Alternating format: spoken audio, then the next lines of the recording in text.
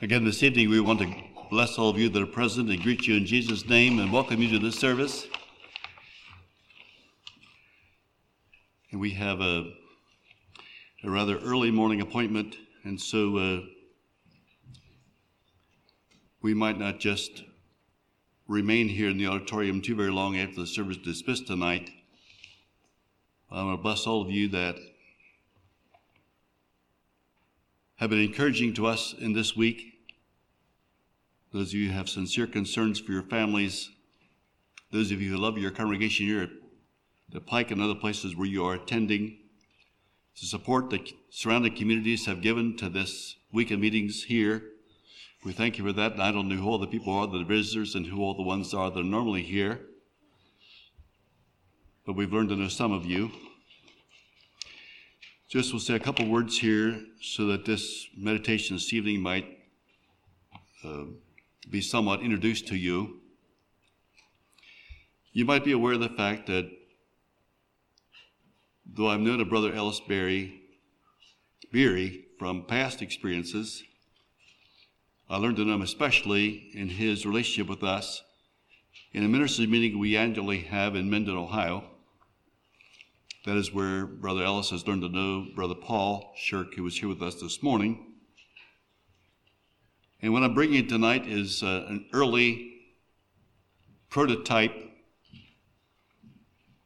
something I put together to help me prepare for this coming series of meetings in Mendon, where I have a series of 3 messages about Jesus Christ.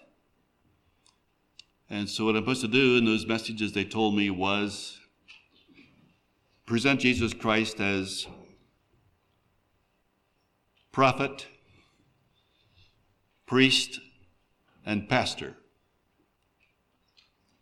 course, since we're speaking to preachers in that assembly, we want the preachers to be like Jesus in his prophetic ministry, like Jesus is in his pastoral ministry, and like Jesus is in his priestly ministry. And you might say, well, Brother Dale, I can't see any difference between those 3. It's all the same thing.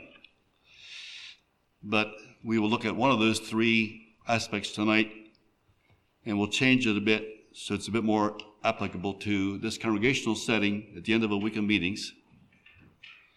And so that is the, I don't want to use you as guinea pigs. It's not a practice session, but it's an early attempt, it's an early prototype of what we would later then like to develop for these ministers later on this year. And another thing I want to say about this service tonight is this.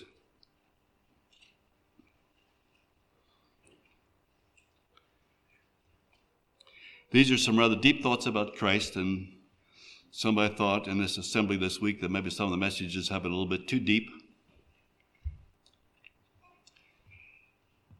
I'm not trying to appeal to anyone's emotions when I'm preaching.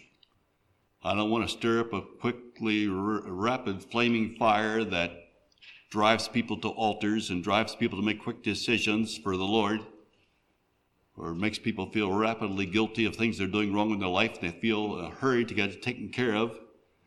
But then, the fire goes out and the wind blows away and the waves dive down and life goes back to normal and we haven't gained much. So that is not the way I preach. That's not what I'm trying to do this week. I want you to think about what you hear. And I want you to make clear decisions about what you hear. And though it is in order, it's proper to make public responses, maybe at the end of a service, it's more important to make that response and decision and commitment directly between you and God and with others that you need to relate to, something you need to clear up with somebody, a problem with your wife or your husband, a difficulty with one of your children, a problem that you have with daddy or mother. Go there and take care of that. Whether there's a public response here or not, we want this to be an enduring word of truth in your life. And it's particularly about this message this evening, and I'm sorry for all this introductory comment. This is particularly important because if there is a need in your life, or my life, and there's no one here that does not have needs. I'd like you to pay attention to what you hear.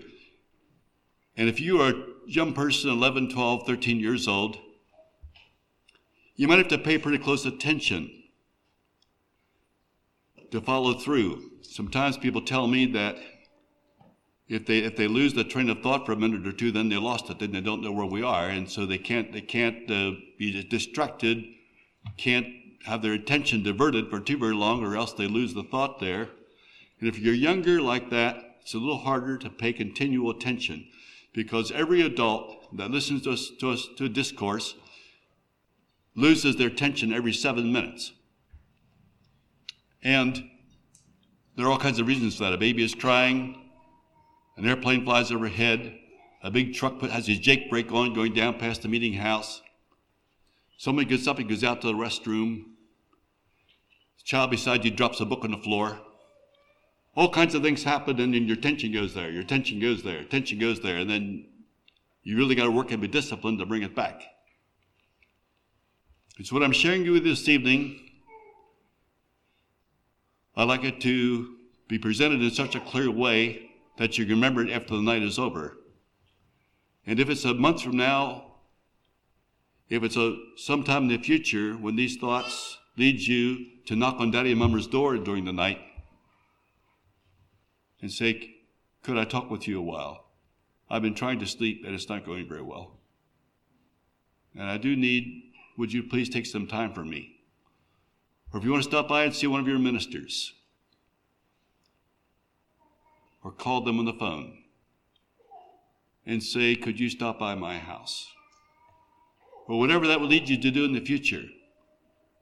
I want this seed to be given to you in such a way that you have a handle you can put on it and carry it with you.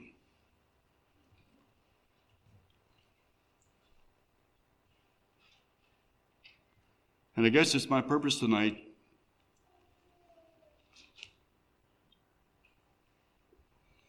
to present to you a picture, a story, an image of the person of Jesus Christ, that if I was a sinner or a needy person or someone trapped in some kind of addiction,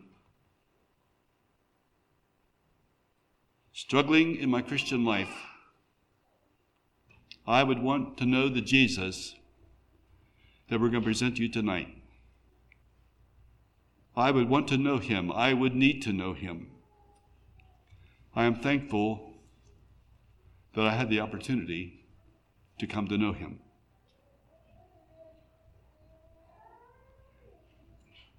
So I don't know what your needs are tonight.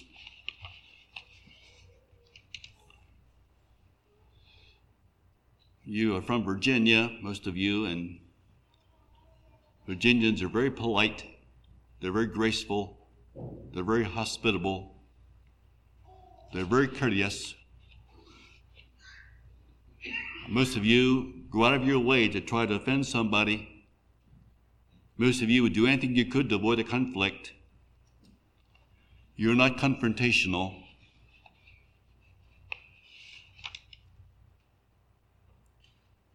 And when you're in a setting like that, it's easy to learn how to mask your inner struggles. I'm not talking about a COVID-19 mask either. I'm talking about a mask that hides better than that does. I tell people I don't need to wear a mask, I've already got one.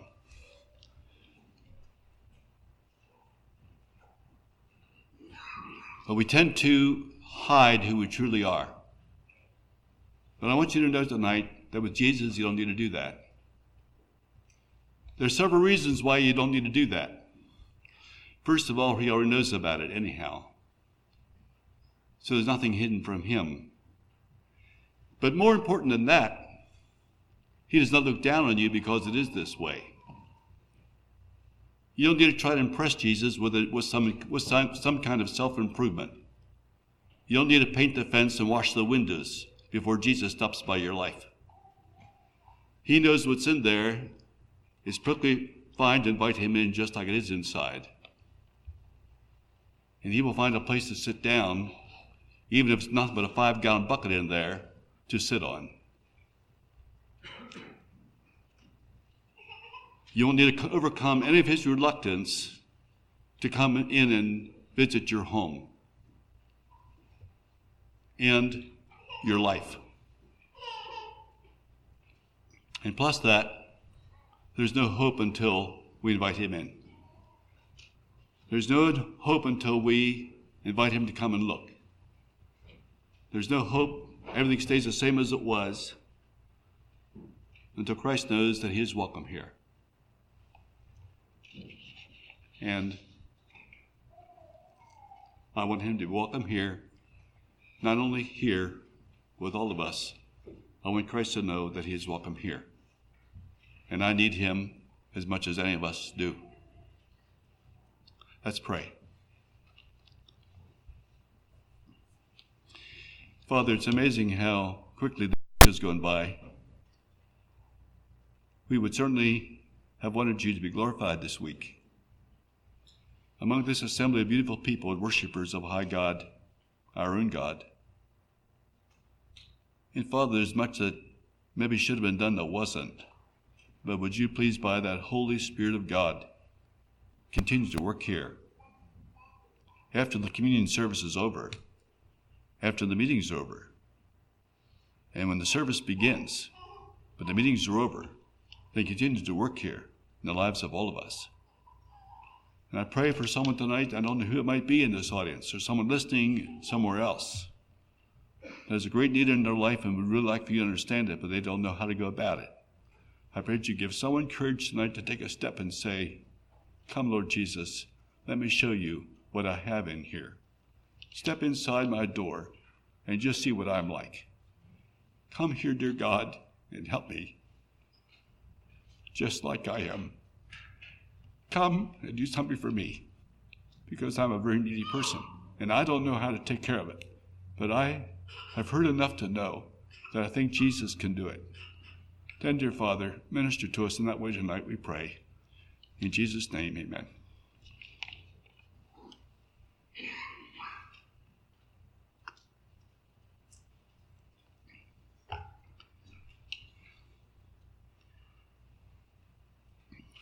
From the time you open your Bible in Genesis chapter 1, where you have the story of the creation of the earth and then the formation of Adam,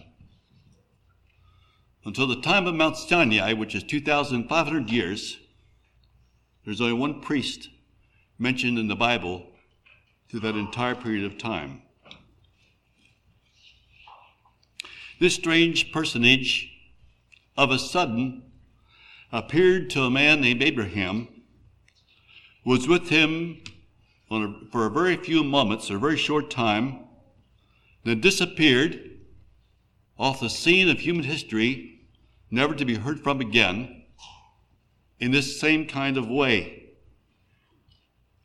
This man was Melchizedek. Now, who was this unusual man who the Bible calls the King of Salem? He was a priest of the Most High God. He was a king of righteousness. At the same time, he was a king of peace. These are names the Bible gives him. If this was not the very logos of God in some kind of a pre-incarnate state or condition, at least it would seem like this Melchizedek must have been some kind of a prefiguration of the very logos of God, the very Lamb of God. But of all that he was, as he came to Abraham, the thing that the Bible seems to stress more than anything else, though it says he was a king 3 times, he was also a priest. It's his priestly work, his priestly ministry, that is recorded for us more in the Bible later on. That is what is in focus in the rest of the Bible history. The priesthood of this man Melchizedek. What does a priest do? Do we have priests today in the Pilgrim Church? And you heard on Thursday night what we mean by that word. Are there priests today at our churches? And who would they be? And what do they do? So I'm going to read several texts to you from the Bible. We'll start in Genesis chapter 14.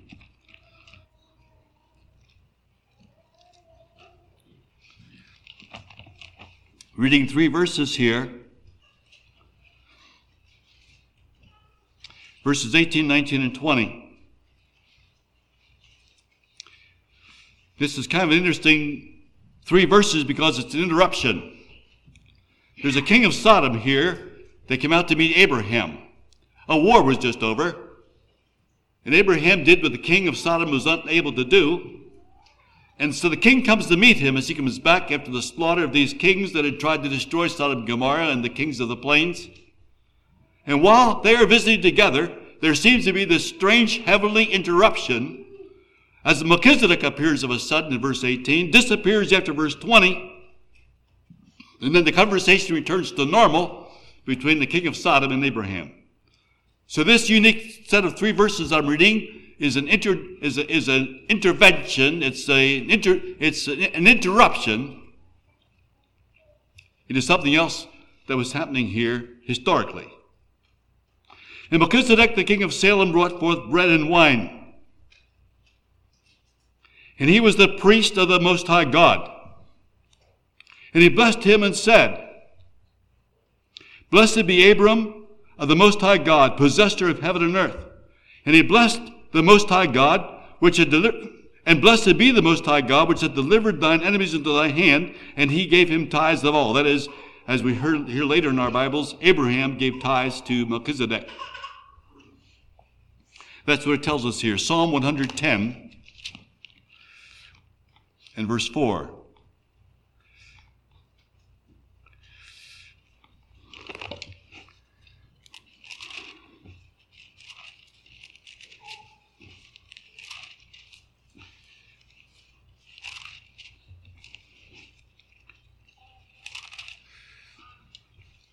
The Lord hath sworn and will not repent. Thou art a priest forever, after the order of Melchizedek. Thou art a priest in the same order that Melchizedek was a priest. We'll try to understand that a little better in a few moments. Hebrews chapter 2.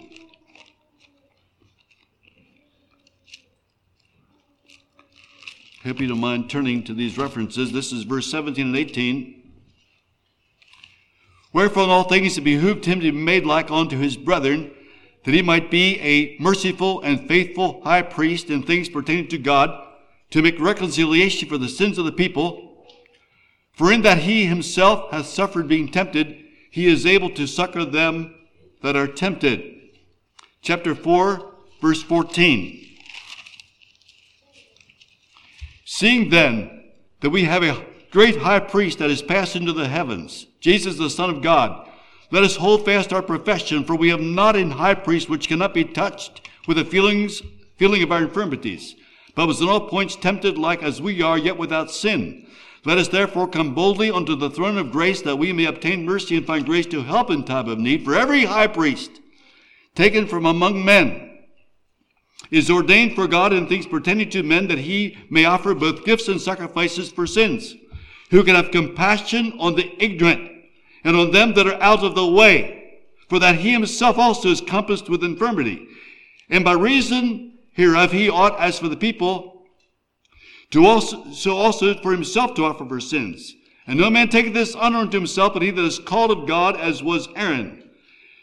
So also Christ glorified not himself to be made an high priest, but he that said unto him, Thou art my son, today have I begotten thee. And as he saith also in another place, Thou art a priest forever after the order of Melchizedek, who in the days of his flesh, when he had offered up prayers and supplications with strong cryings and tears unto him that was able to save him from death, and was heard in that he feared, though he were a son, yet learned he obedience by the things which he suffered.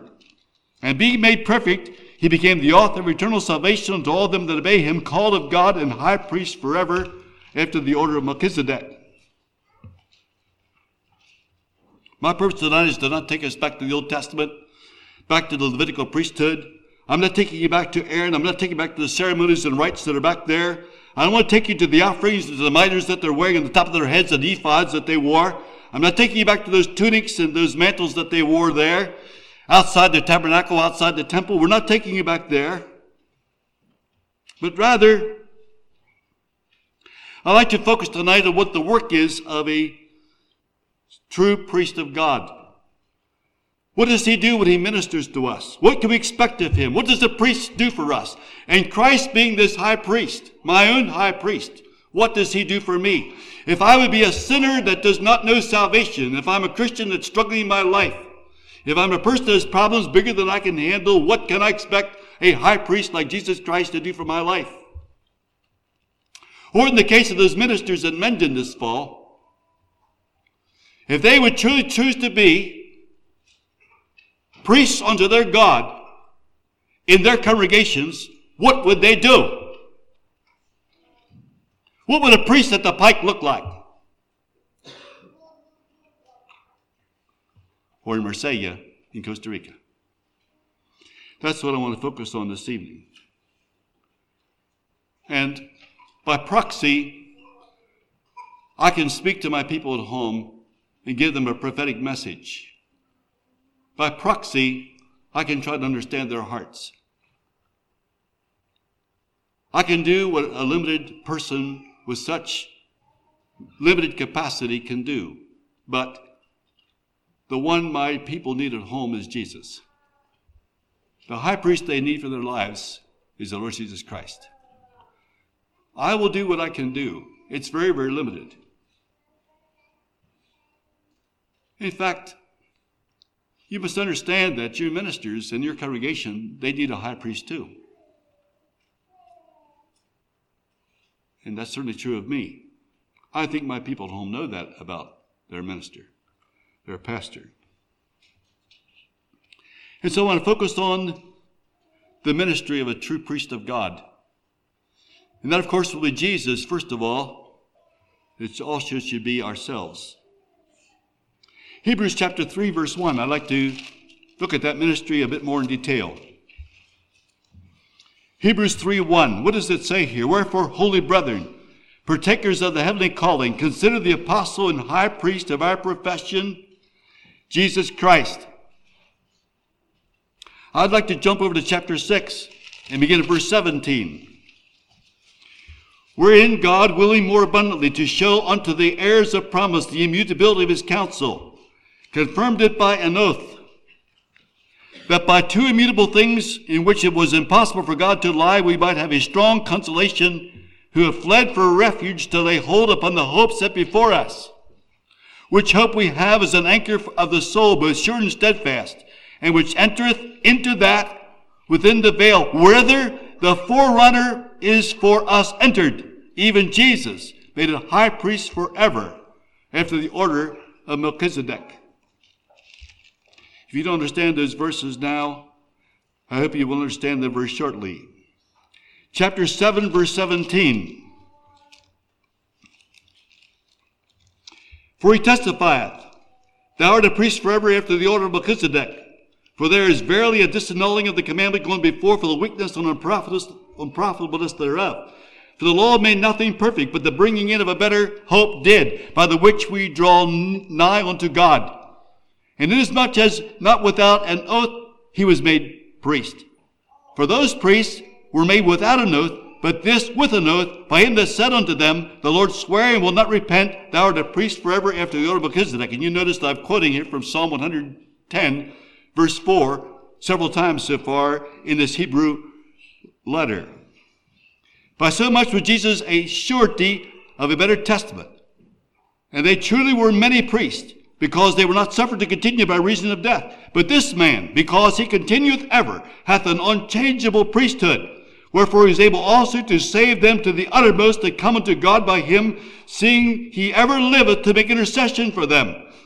For such an high priest became us, who is holy, harmless, undefiled, separate from sinners, and made higher than the heavens, who needeth not daily as those high priests to offer up sacrifice first for his own sins, and then for the people's. For this he did once, when he offered up himself. For the law maketh men high priests which have infirmity, but the word of the oath, which was since the law, maketh the Son, who is consecrated forevermore. Chapter 8, verse 1. Now the things which we have spoken, this is the sum. We have such an high priest who is set on the right hand of the throne of the majesty in the heavens, a minister of the sanctuary, and of the true tabernacle, which the Lord pitched and not man. For every high priest is ordained to offer gifts and sacrifices, wherefore it is of necessity that this man have somewhat also to offer. Chapter 9, verse 11.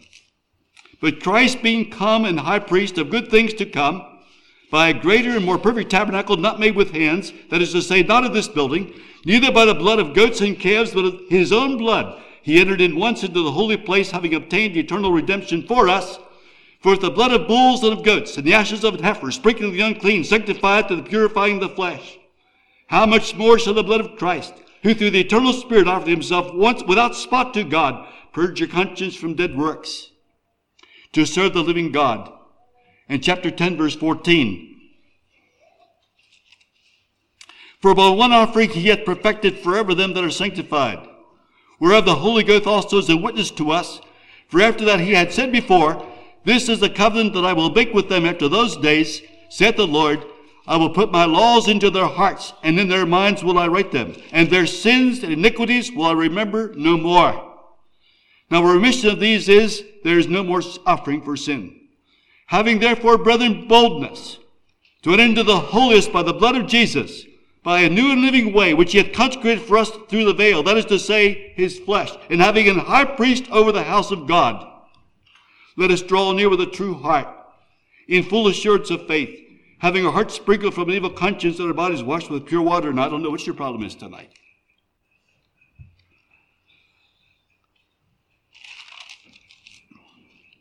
What is the work of a priest?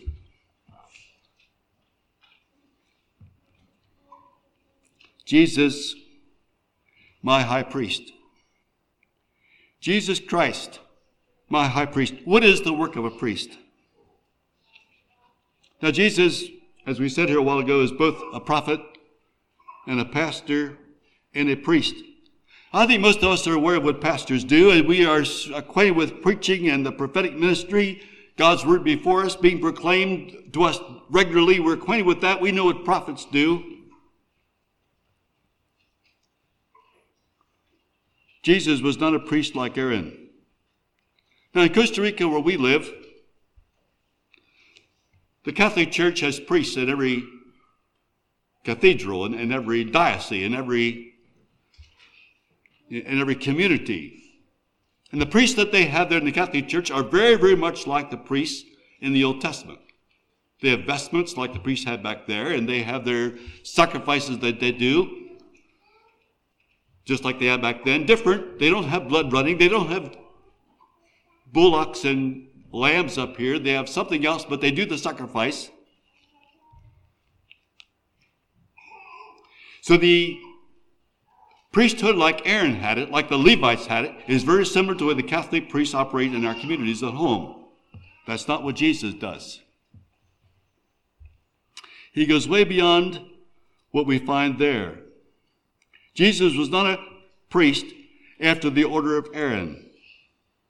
He was a priest after the order of Melchizedek. And I want to show you how distinct that difference is if we reread chapter 7 of Hebrews, verse 11. If therefore perfection were by the Levitical priesthood, for under it the people received the law, what further need was there of another priest, that another priest should rise after the order of Melchizedek, and not be called after the order of Aaron? So we see these two orders here. The one is very human. It lasts a certain amount of time. The priest dies. It must be turned over to somebody else. There's a lot of infirmity here. There's a lot of weakness and need here. Aaron himself was a very, very needy person and made a tremendous number of mistakes. He caused Moses a tremendous amount of trouble. These priests have to offer for their own sins before they can do anything for the needs of the people. Can you imagine coming to see your minister at home here in this congregation? I don't know if anyone does this here. They do it where I live. I don't know if this ever happens here, but comes to the ministry of church and say, I'm a mess. This is what I've done. Look what I did to my child this week. I just did it on Tuesday. Or they talk about the difficulties between the husband and the wife. And it's my fault that I did it. And supposing they walk up to Brother Jeff, or Brother Luke, or Brother Nelson. And Brother Nelson would say, excuse me, as he begins to close the door, and you're on the outside, And Brother Nelson begins to close that door of his house. He says, I can't do anything for you. I've got 3 lambs to kill back here. If you know what I've done this past couple of days, I've got to take care of this first before I can talk to you. The door's shut, and he's out here and has other things to take care of. That's the way it was. That's not the way it is with Jesus. And I don't think Brother Nelson would do that to you either. I was an illustration, brother. That was not prophetic. That was an illustration. But there's a great difference in these 2 priesthoods. It is not easy to understand what a priest is just studying the Hebrew word for it. I'm not going to give you that word in Hebrew, but I will tell you what it means. Among other things, and it's hard to define, I'm going to try to define it for you in very simple terms so that you can carry it along home with you. But it basically means to be holy. A sacerdote, a priest. Well, let's just take the Spanish word sacerdote. That's a good word to use. We have the word sacred in that word. We have the word holy in that word. We have a reference there to something that's very pure, very right, very noble, very close to God, very much like God. To be holy. Be ye therefore holy as I am holy. Repeated at least 4 times in Leviticus, and that's the theme of the whole 3rd book of Moses. Do we be holy because he is holy? It's in there more than 4 times. But it means that. There's another idea in this word holy, this word priest, this word priesthood. And included in that word, priesthood or priest, is the idea of drawing near. It has the idea of having access. It has the idea of being able to enter where other people cannot enter, to draw near where other people cannot draw near. And that's a very powerful thought when we think of priesthood. And we'll see it a little later. And it also has the idea of belonging. A priest is not his own. A priest belongs to somebody else. When a priest becomes a priest, his volition is over. His self-identity is finished. He belongs to someone else. Somebody else has true authority in his life. Now, I'd like to show that to you. Well, even before I do that, I'll just tell you that a priest, more than anything else, in all of church history, Bible history, the priest, more than anything else, assumes, more than anyone else in the world, assumes the responsibility for the sinners and for the sin. Now you just stop there a minute with just what you've heard and think about Jesus for a little bit. We have those 3 thoughts that I just gave you in Numbers chapter 16. You might want to turn there. If you're tired of looking at your Bible this time, you can listen. I'll try to read it to you. But you'll get more out of it if you turn up to that Bible yourself and look at this verse in your own Bible. So that you see what side of the page it's written on and know approximately where you found it. So if you read this in your own personal Bible reading, you'll say, I remember that. On the 3rd of April, we had that on a Sunday evening service. But it's verse 5 in the 16th chapter. And there are 3 characteristics, 3 identifying marks of a priest in this verse. And he spake unto Korah in the door of his company, saying, Even tomorrow the Lord will show who are his, and who is holy, and will cause him to come near unto him, even him who hath chosen. Even him whom he hath chosen will he cause to come near unto him. Now we notice 3 things here. Notice this. Those who are his. Who of these people that are complaining and condemning Moses and Aaron? And this group of 250 that's decrying, denying, defying the authority of God and belittling the priesthood under Aaron. Who of these are truly his? Who belong to God? You see that characteristic there in verse 5. Who are those who are holy? And who are those who can come near? He will cause them to come near. Who are they? And so if you keep on reading this story, you'll find that God made that very clear, who that was that he had chosen. Who can come into the presence of the Holy One? Who can come into the presence of God? It is by this means the priesthood. It is by this means the priest of God. It is by this means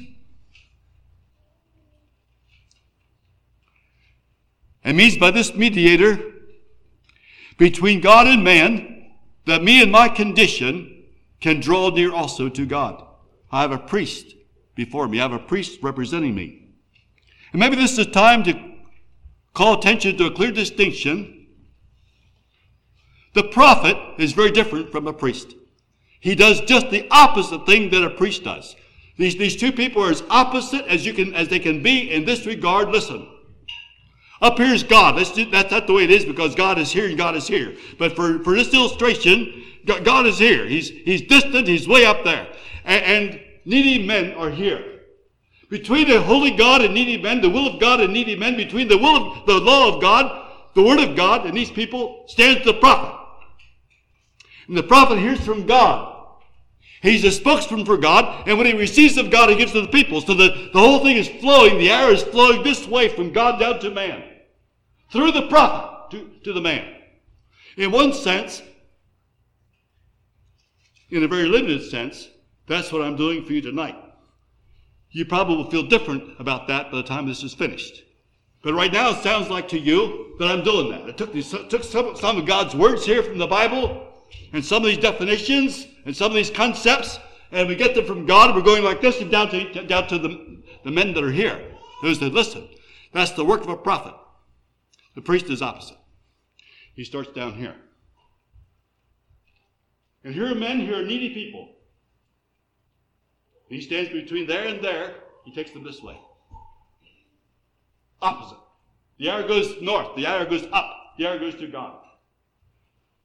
And no matter what is needed here, and what the mess is, what the problem is, and the sin in the life, the difficulty, and the impossibility, and the heavy weight, and the heavy decision, and the schedule, and we can't handle it, it's too much.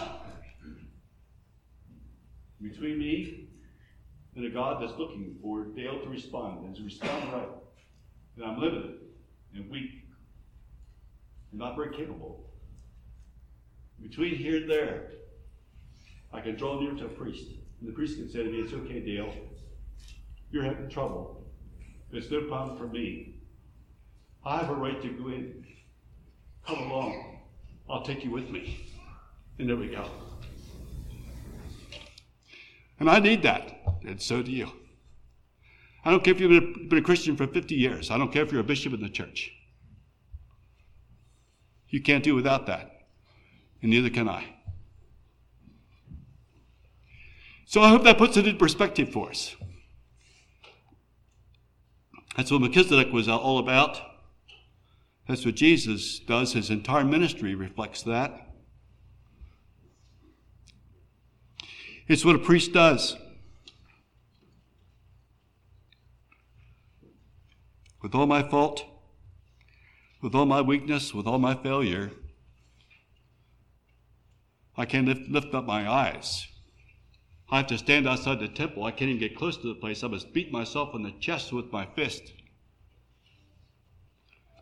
And I must find a priest to do something for me. And that publican stood outside there, did that in Luke chapter 18.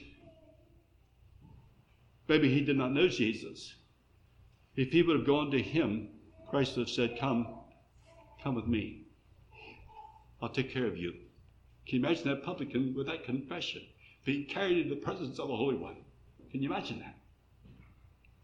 Can you imagine you and myself being carried there? Can you imagine you and I being taken there? And I don't know what the needs are you're struggling with. I don't know what you're afraid of. I don't know what is too big for you in your life. I don't know. I don't know what you wish you could change. I don't know how ashamed you are of yourself. I don't know how needy you consider yourself to be. I know that I cannot live without this. He ever liveth to make intercession for me. I think it might be good if we would note some of the requirements for a priest. I'm not going to stress this too hard tonight. We'll work on this more in Menden in the fall of the year when we're talking to those preachers up there, if the Lord tarries and we have that opportunity.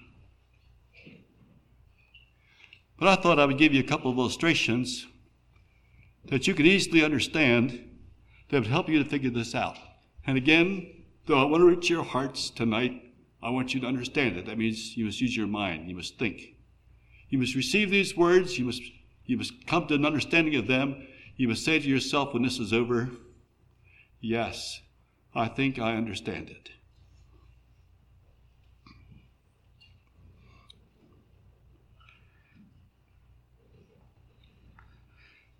What I'm going to do is take some examples from your Bible of needy situations that someone ministered to, that someone did something about. Before there was a Moses, before there was an Aaron, before there was the Levitical priesthood, before there were the washings and the anointings of oil upon the head, before there were the anointed of God, before there was a priesthood of the Aaronic order. I will take you back before that and show you some very, very beautiful Bible examples of what a priest does.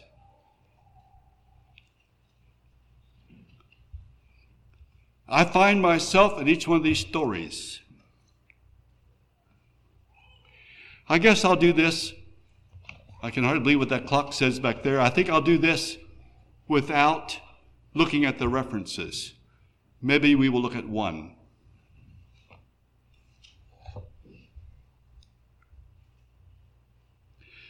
So 3 visitors show up at Abraham's tent one day. He quickly prepares a meal for them, and they sit down and they eat it. They get up to leave, and the one says to the other 2, you know what we've got coming up here. There's a Sodom that's going to be destroyed. But we just sat at his tent door, and I know him, that he will command his children and his household after him. I wonder if we shouldn't inform Abraham about it. The 3 of them seemed to have had a little counsel there with each other, and they were in agreement. 2 of them went on to Sodom. 1 stayed back with Abraham.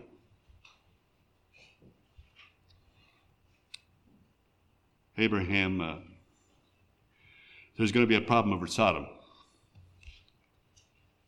It's going to be destroyed. But God, Lot lives over there. Lot and his wife and his daughters and some sons-in-law.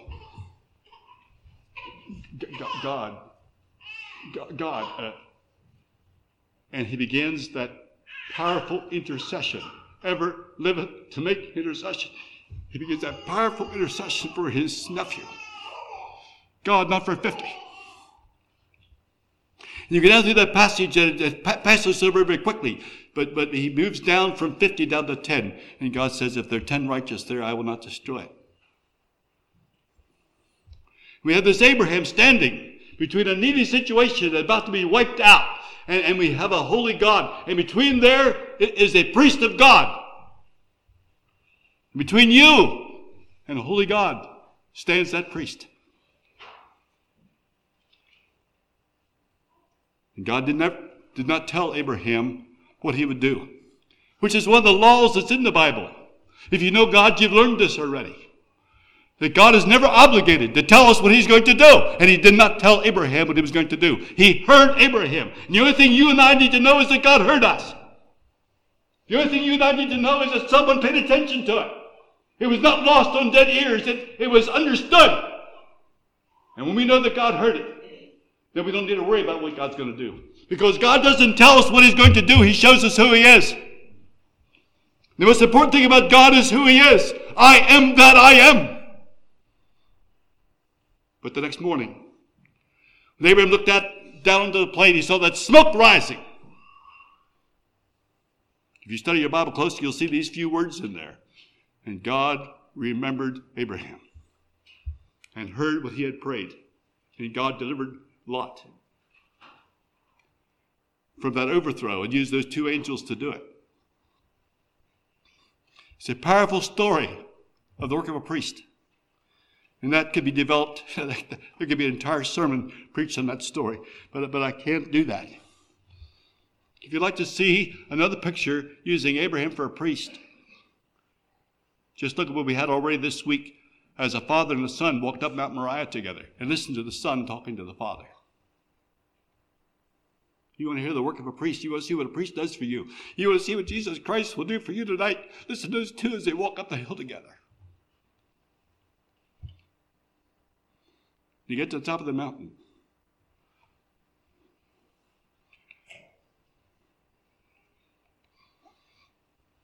And God answered from heaven. And God showed him back here was a ram caught in a thicket. I and the lad will go yonder and worship and return again. And they returned again.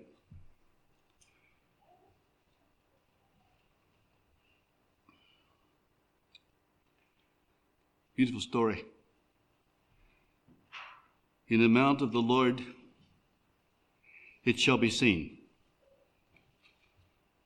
Here's a man that has a wife. She's been married for quite a long time. She's sterile. She has no children. We've already heard this week that was a shame for a Hebrew mother to have no children. I can read it to you in Genesis chapter 25. I'm not going to take time to do that tonight, but Isaac interceded for his wife. As a priest of God, he took his needy wife and her condition, her shame, and her feeling of uselessness and took her to God. And God heard what Isaac did, what Isaac said, and he opened her womb. There were twins there. In that womb. You see, a faithful priest does not only know what my need is.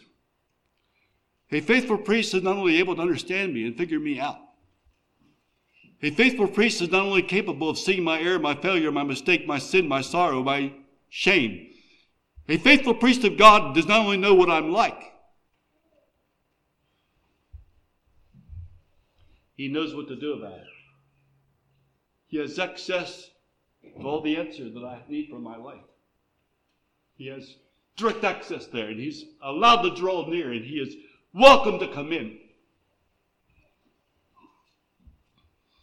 And so the priest not only understands my needs, but he has a relationship with God that enables him to do something about it.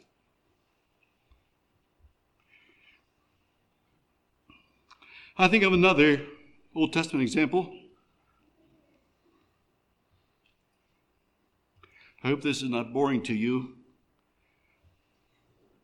I think of Joseph, and no one ever suffered up to that time in Bible history, in the Bible story, like Joseph had suffered. No one understood as well as he did.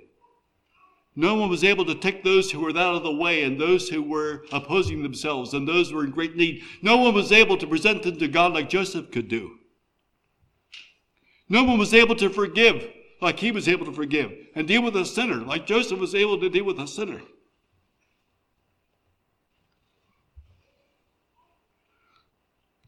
No one was able to come into the presence of the Supreme One, the King, the Pharaoh. No one had the right and the access to all that Egypt had and all that that kingdom and its glory represented as Joseph had. No one had the authority that Joseph had. He had the ring, he had the cup. He had all the storehouse of the whole country. He was next to Pharaoh. He had right to Pharaoh's house anytime. He didn't even have to dial Pharaoh's number. He had direct access to the king of Egypt. You say, but Brother Dale, Joseph was angry. You say, Joseph mistreated his brothers. You say, he shouldn't have handled them like that. Are you sure? Turn to Genesis 42. I'm going to read verses 23 and 24.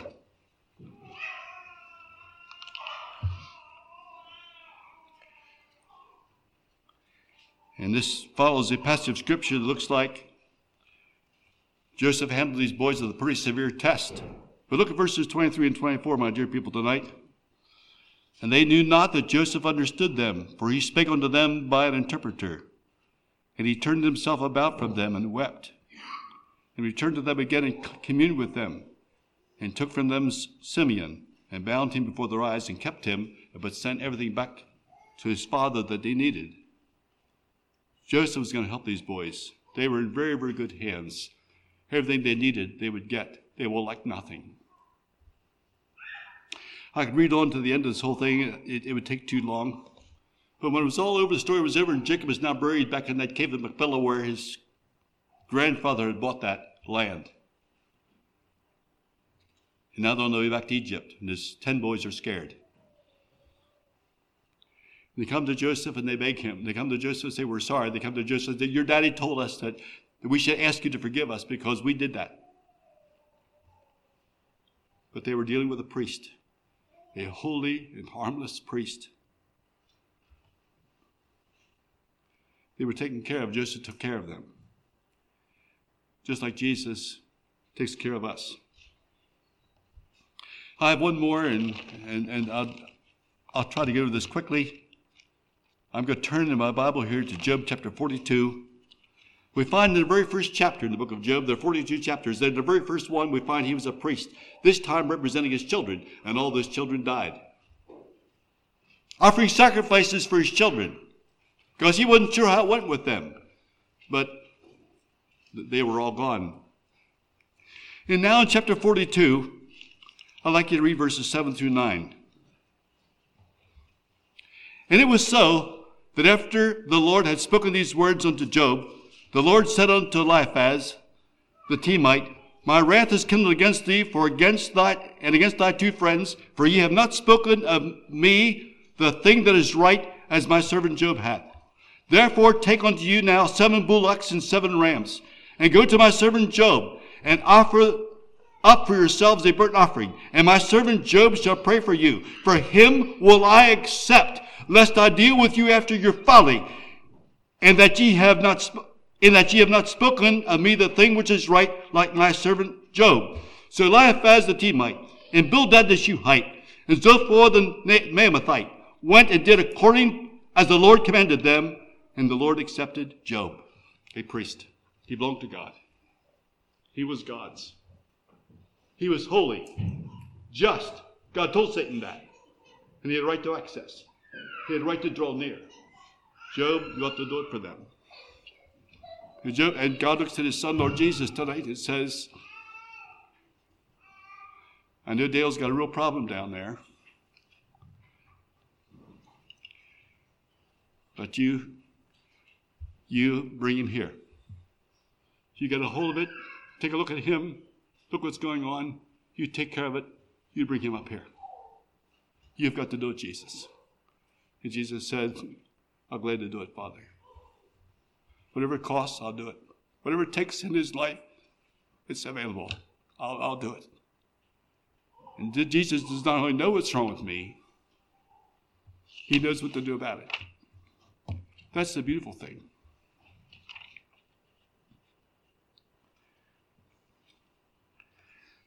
So we see these examples of the holy characteristics of a priest. One who understands the people. That means he understands me. We notice several words. I've read them to you, and I'm not going to take time to, but the word is merciful. He's a merciful and faithful high priest.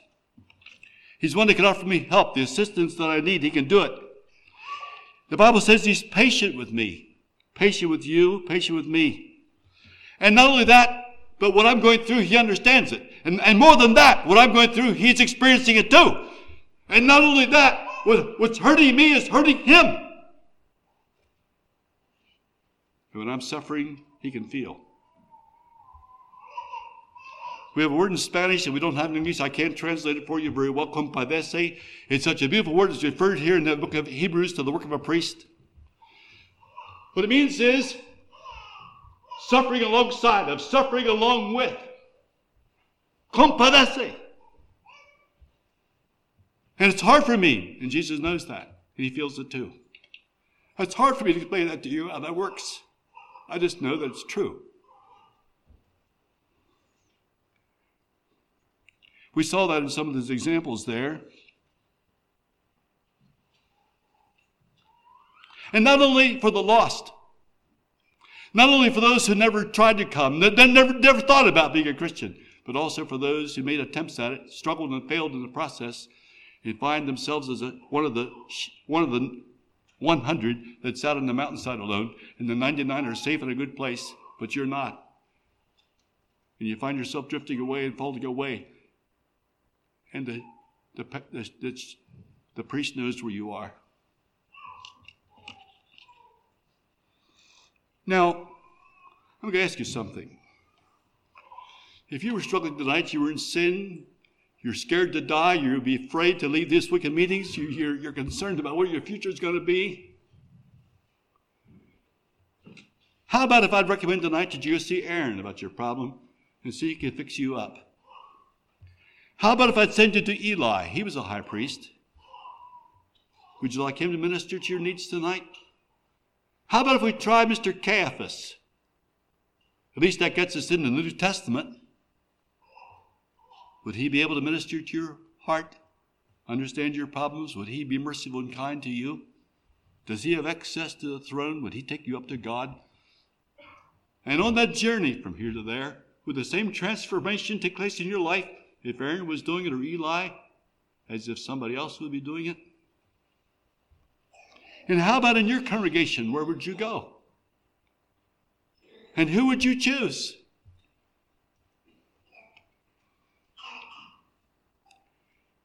If you had to pour this whole thing out, it was so ugly and shameful, where would you go to tell that story?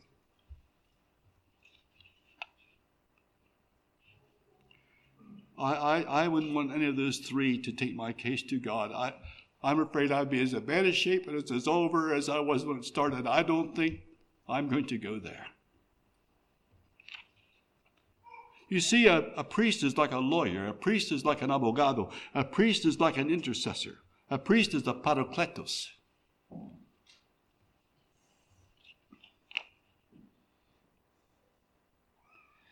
And I don't know if you know it or not, but even in the Old Testament, even in the Old Book, it was God's will that all of us in the Christian church be a kingdom of priests to bring people to God, needy people to God. The church should have out there in front of that door a great big sign with red and white letters that says these words out there outside those double doors. There should be a big sign out there that says, don't ever forget it, emergency room. The ambulances of time should be stopping out there, and the litters should be coming in here, and the stretchers. There should be no more holy place in all the world to bring the needs of men, the problems of life, into the foyer of that church. There should be seasons of prayer. There should be understanding. There should be a hand placed upon the shoulder. There should be tears running down the cheeks. There should be a ministry here for the needs of men in this church. And in little church that I know about in the foothills of the mountain range in Marseille, in Costa Rica. We're all called to be a kingdom of priests. It's a strange thing, isn't it? That the same needy person, they can't make it in life without someone else's help, would have an opportunity to offer a little grace, a word of prayer, an intercession, offer a word of encouragement, offer an identification, put your hands upon some needy one and say, we'll get through this together. It's an amazing thing that God arranges that for his church. And then I ended by saying that Jesus Christ is that Melchizedek that is able to take me to God. He doesn't have to make sacrifices for his own sin like other priests have had to do. He understands my struggle, my weakness, my failure, my sin. And although he is completely pure and without any mark of blemish whatsoever, and though he is ever so holy, he looks at me with the struggles I have. And I don't need to be afraid of him. I don't need to be afraid of him to come to look and come and touch and come and know and come and understand. I don't need to be afraid of him because though he is ever so holy, there's not one trace of a holier than thou attitude in my Savior. And though he has much to offer me, there's never a word of ridicule. He never compares himself with me and never gives me the idea that if only you would have achieved what I've achieved, if only you would have maintained yourself like I did, and if only you would have been as victorious and successful as I have been. No one has ever heard anything like that from Jesus. There's only one thing there, a desire to help. Give it to me, I'll take care of it for you, I'll help you. Let's go, we'll do it together. That's the only thing I've ever found in Christ.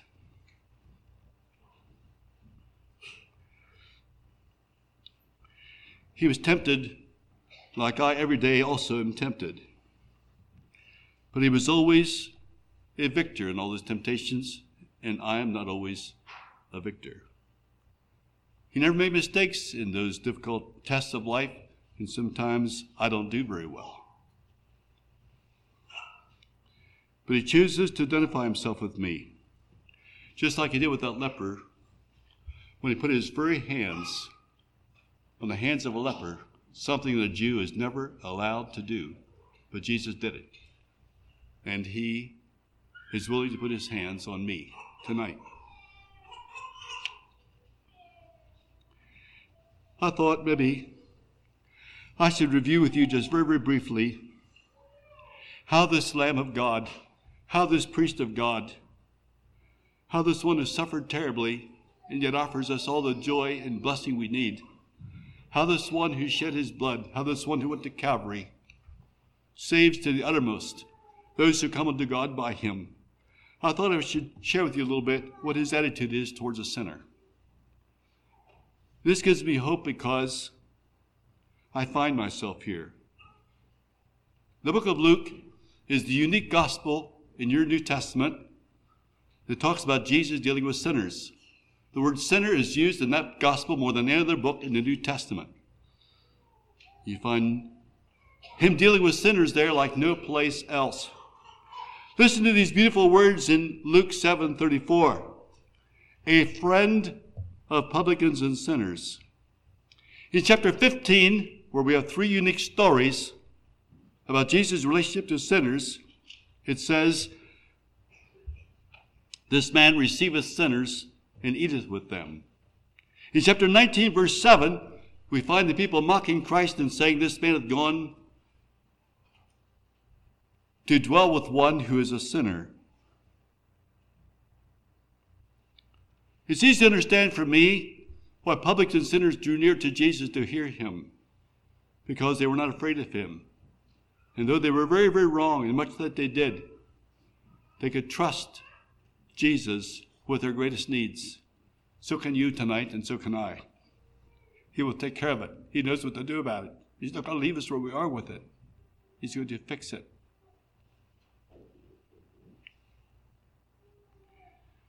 It's not hard for me to understand why in chapter 7, a sinful woman from off the street came into a Pharisee's house where Jesus was invited to a meal.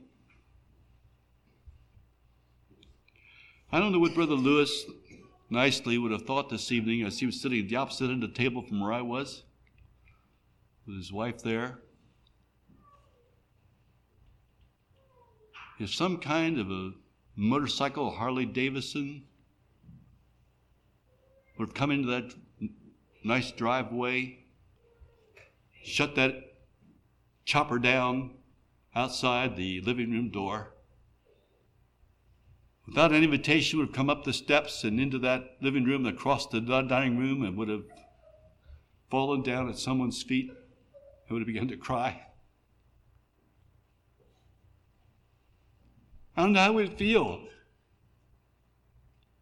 if someone would take that kind of liberty and express their needs like that to us in such a graphic way.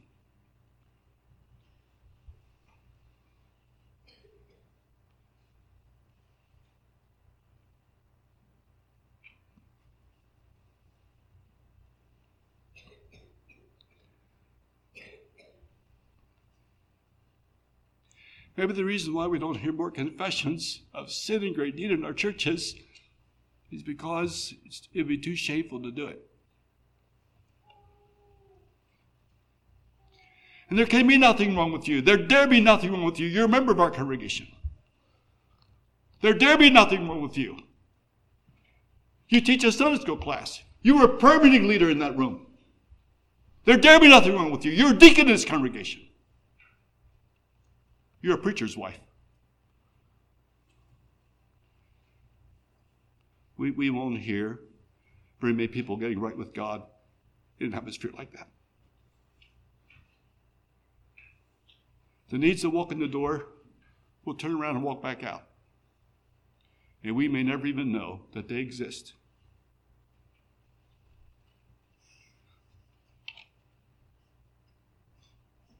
Oh God, we need a priest in our churches. We need a priest to take us to God.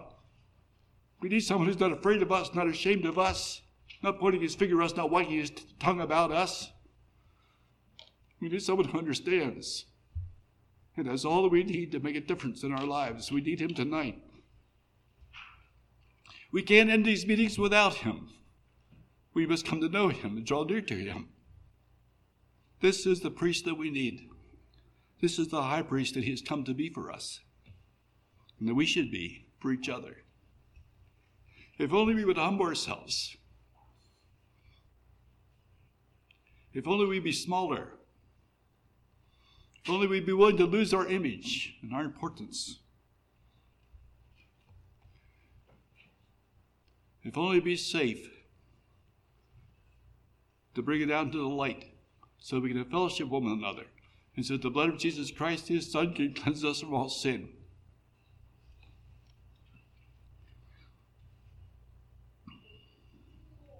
So I can need to understand why that lady, that sinful lady, went into that house. I have no trouble understanding why she did that.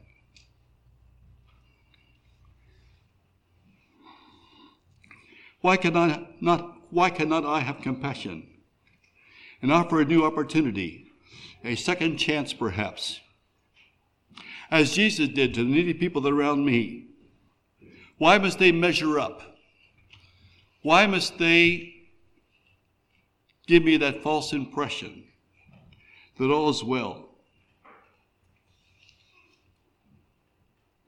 If there be some unconverted person, some needy Christian, some weak and stumbling one that would truly want help tonight, would that person feel free to draw near to me?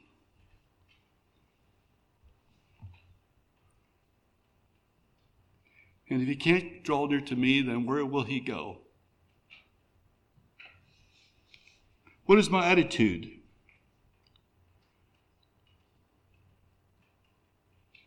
towards someone who's struggling with purity in their life, someone who's struggling with pornography in their lives?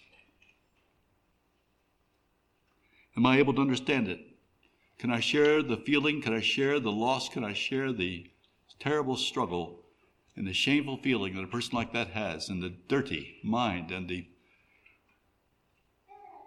frustrated and the desperate feeling that they sense when they know that there's no hope for their problem and there's no place to go?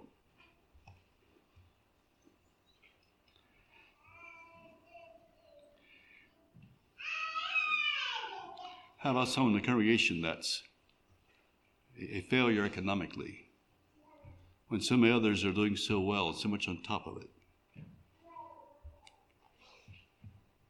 Do I have the grace to take somebody who is financially in a serious condition and encourage them and say, it'll be all right, brother.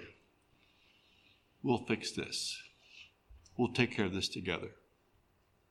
Let's work at it. We will try.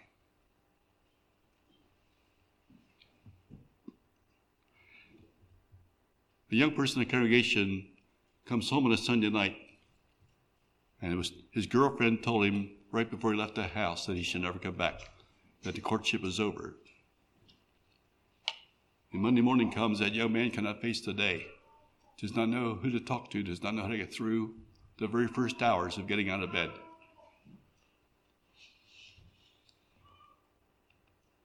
Is there a priest somewhere? Does someone care? Would somebody notice the struggle that he's going through? Is somebody there? Is there someone that can pick him up and take him on a journey into the holy place?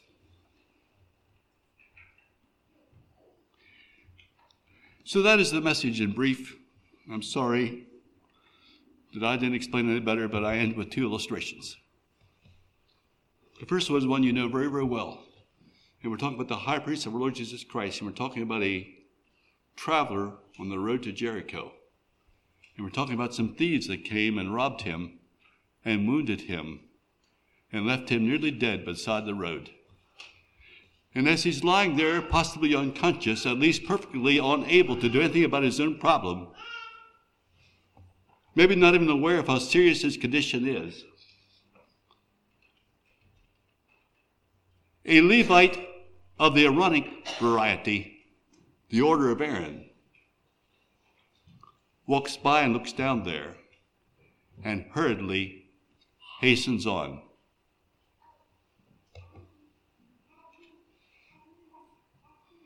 A Levite comes, he's part of the same order, part of the same tribe.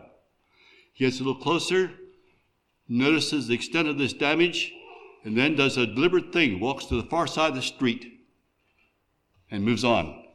And he stays there in the ditch. And then my high priest comes along.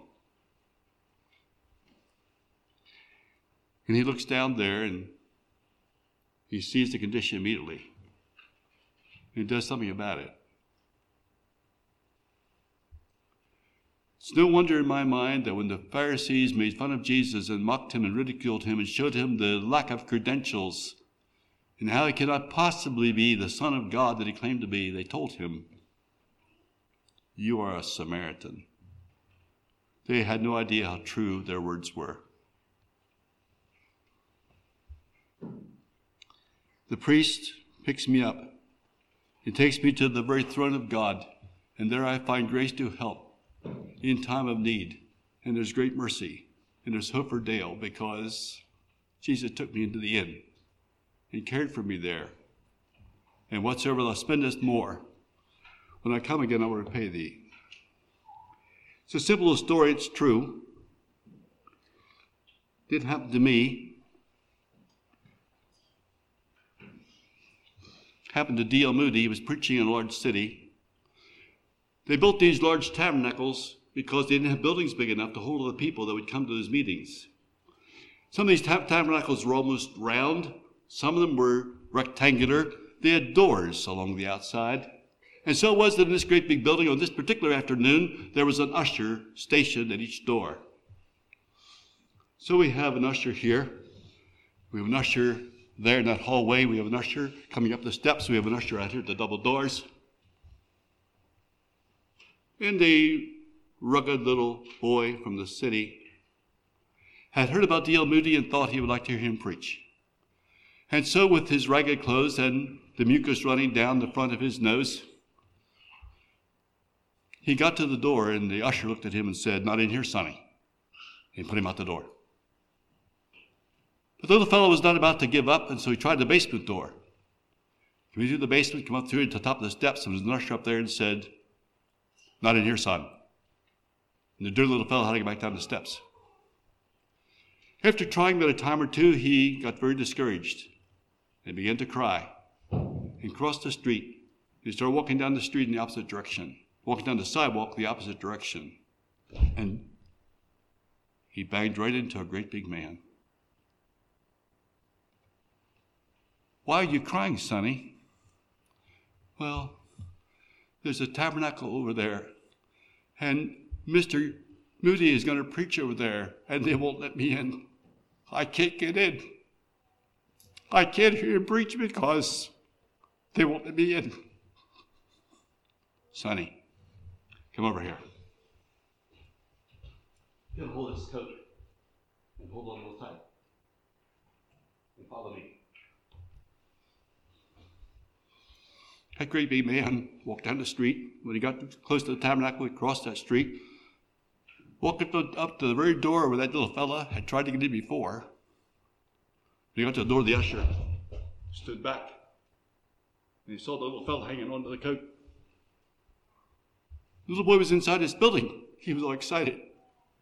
Maybe he can have a chance to hear Mr. Moody preach. But Moody did not sit down in the audience. He came up here and sat down up here, the little boy beside him.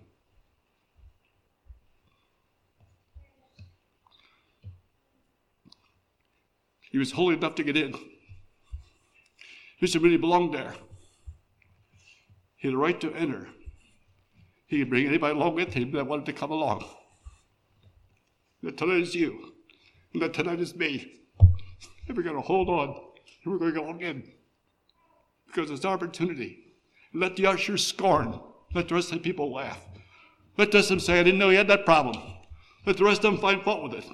Let the rest of them say what the Pharisees said when the lady was there crying at his feet. Let the rest of them talk, but we found our way in. And we belong here, and it's safe to be here. And there's no better place to be. Come home, son. Jesus will bring you right to the throne of grace, and you will obtain mercy and find grace to help in time of need. Let's pray.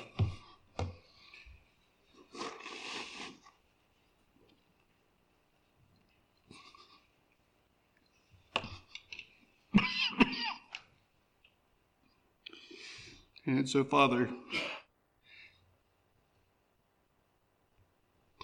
if there's anyone here tonight that, or anyone hearing these words that has a need in their heart, struggling with something in their life, help them understand tonight that it's safe to take hold of the coat of our Lord Jesus and follow you right into the presence of the Holy One, where there's mercy and understanding.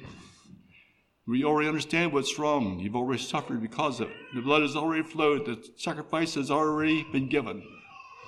It doesn't need to be done again. But we follow him to the holy throne room of God. And no one finds fault with us, and no one makes fun of us, and no one shames us. But we hear the message, and we believe the words that we hear. And we know we're accepted and beloved, and become part of the family of God. And though we're not worthy, there's one that's worthy. And the door is open, and he's invited in, and we come along. We're part of something that's greater than anything we've ever experienced. But there's hope for us, like we have never had. And our lives will be different from now on. Because someone understands me and accepted me with all the problems I had. And took me to the end and brought me into the very presence of the Holy One. And there's safety here. And I'm at home. Oh God, speak to us tonight, we pray. In Jesus' name, amen. We're going to sing just 2 stanzas of a hymn. And the brother's going to give out this hymn. And while we sing it, if you feel a need to get a hold of that coat and come into the throne of God and find rest and help for your soul and your struggle, you may recognize that tonight as we sing. And which shall that be, brother? 629. He said 629. Excuse me? 629. Let's sing it. You may stand while we sing, or raise your hand, or make it clear, or if you want to come forward, you may do that, but just make it clear that tonight I'm coming to the door, but I can't come by myself, and someone must take me in, and someone is waiting at the door to bring you in. 629.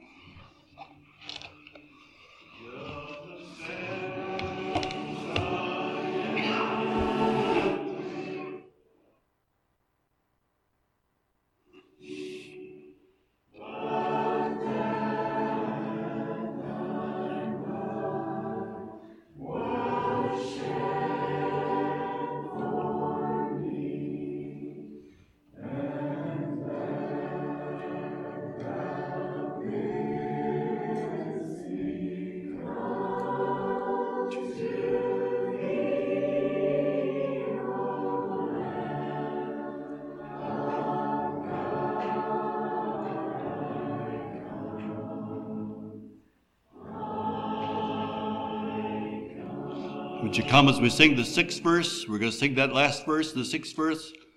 Come while we sing Sing it, brother.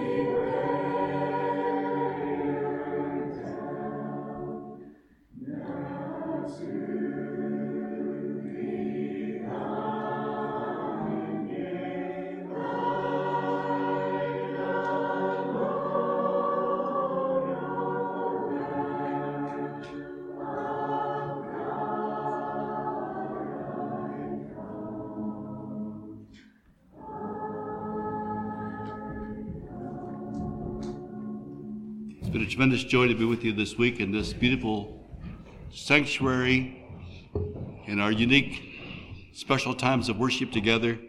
May God bless you here as a church. Pray for your ministers.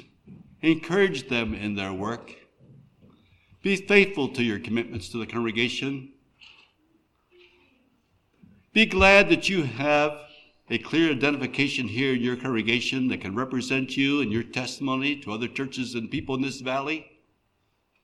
You don't need to be like every other church that's around here because you're part of this one. You want to be faithful. You're committed here and you want to maintain your commitments.